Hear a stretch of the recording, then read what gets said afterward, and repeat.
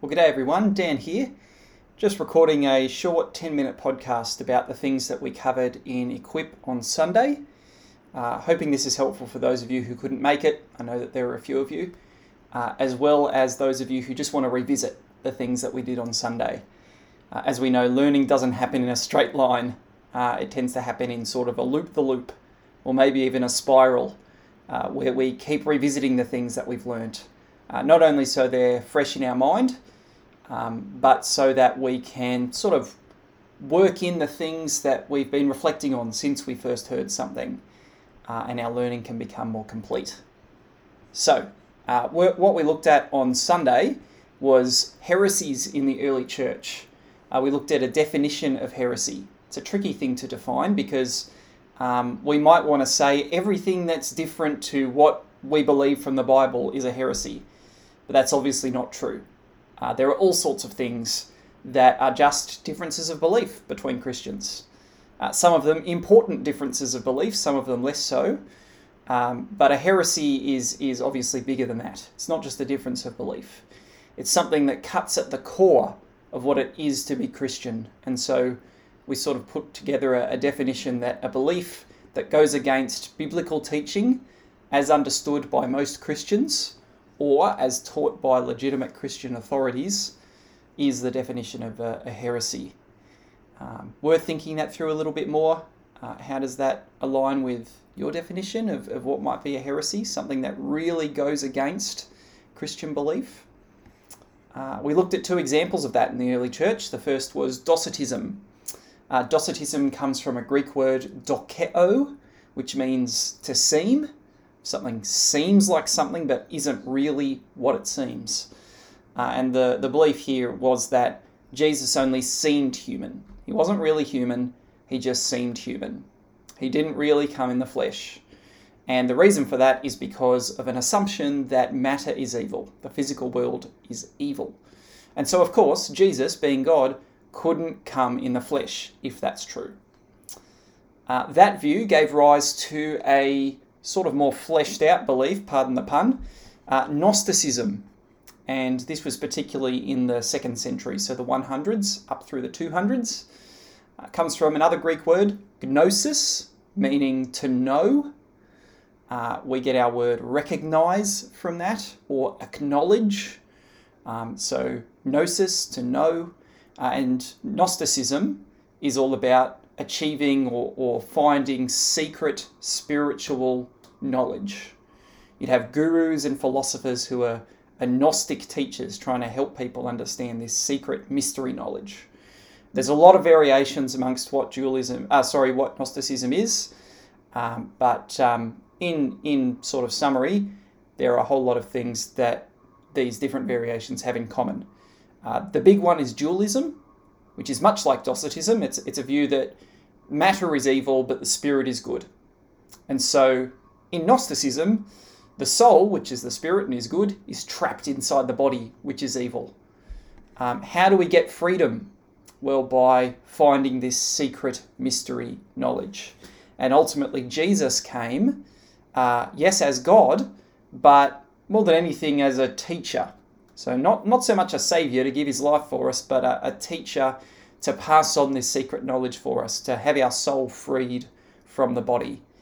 There's a bunch of other things that are interesting about Gnosticism as well. You might remember from Sunday, if you were there, we looked at how there was a chain of gods. So it's not just the God of the Old Testament and the God of the New Testament that we're introduced to. In fact, that God, supposedly, is low down on the chain. He's actually sort of overpowered by other gods that go further up the chain.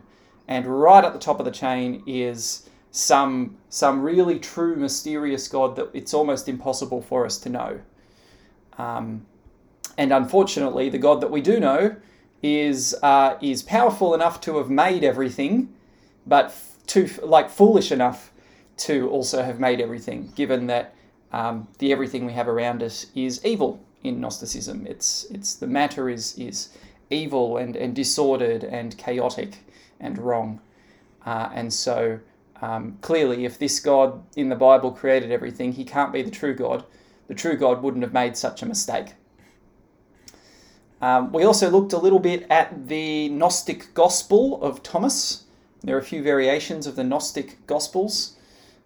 Just to give you one little sneak peek at that, Jesus said, apparently, according to the Gospel of Thomas, "The Father's kingdom is like a shepherd who had 100 sheep.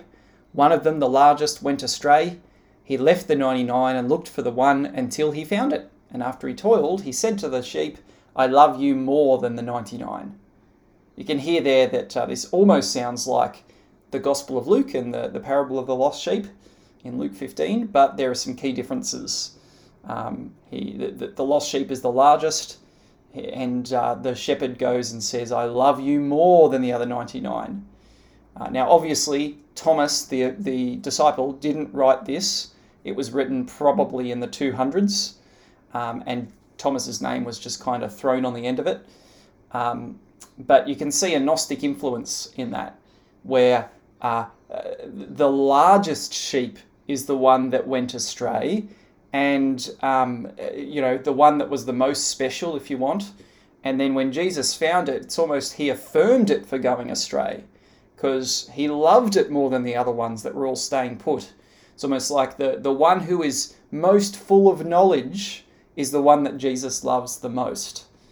And that's the goal of Gnosticism, to find this secret knowledge and then be freed from the trappings of the body, which perhaps the 99 other sheep represent. Now, the impact on the Church of Gnosticism was fairly significant. Quite a number of Christians were swayed to believe things like what we've heard. There was a religious genius named Valentinus. He influenced heaps of people in Alexandria. And one of the things that made Gnostic ideas appear very attractive is that they fit with the cultural and religious climate of the day. So it's coming out of Greek Platonic philosophy, in which you try to look past the physical semblance of things to find true ideals that are very abstract. Similarly, with Gnosticism, you're trying to push past physical reality to get to some kind of secret spiritual reality. And so when these Gnostic ideas come out, people are going, "Oh, that sounds about right according to our culture." We've got to be very careful, because we can do the same thing. There might be things in the Bible that almost sound right to us, but then when combined with a cultural point of view, we go, the culture has really articulated what I believe better than what the Bible alone does. We can do this in all sorts of ways, and it's worth reflecting on them. But another effect that Gnosticism had was that it prompted the church to think and clarify what we believe in these areas of who created everything, and are there many gods, and is matter evil or is it good? And so it's worth thinking about, how would you respond to those things from the Bible? What would you want to say about the identity of the Creator? What would you want to say about the goodness or otherwise of the created universe? About Christ and his physical incarnation? About how we arrive at spiritual knowledge? Is it through secret mystery things, or is it through something else? About what Jesus came to do, and about whether the body is going to actually live on forever or not. Be worth you thinking through. What verses, what theological or biblical concepts would you go to respond to the claims of Gnosticism in each of those areas? Now, the church responded by articulating a bunch of things in those areas, but what's really interesting is in the 2nd century, you get this creed that's now called the Old Roman Creed. It was often recited as a baptism affirmation, so just before someone was going to be baptized, they'd speak something like this, and I'm just going to read it out, and you might hear some subtle refutations of Gnosticism and Docetism here. So this is what someone would say. Let's say, "I believe in God, the Father Almighty, creator of heaven and earth. I believe in Jesus Christ, his only Son, our Lord, who was conceived by the Holy Spirit, born of the Virgin Mary, suffered under Pontius Pilate, was crucified, died, and was buried. He descended to the dead. On the 3rd day he rose again. He ascended into heaven. He is seated at the right hand of the Father. and he will come to judge the living and the dead. I believe in the Holy Spirit, the Holy Catholic Church, the communion of saints, the forgiveness of sins, the resurrection of the body, and the life everlasting. Amen. I'm just going to read out a few phrases from that old Roman creed and think about how these might refute or even just sort of show the misalignment between the Bible and Gnosticism or Docetism. I believe in God, the Father Almighty, creator of heaven and earth. I believe that Jesus was born of the Virgin Mary, suffered under Pontius Pilate, was crucified, died, was buried.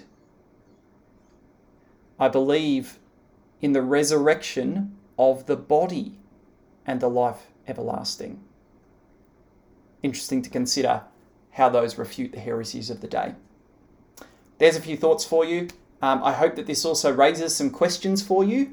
If you have any of those, bring them along to Equip next week, and we'll crack into a few if there are any before we start looking at some other old creeds and the contribution of councils towards refuting heresy as well. Looking forward to next week, guys. See you then.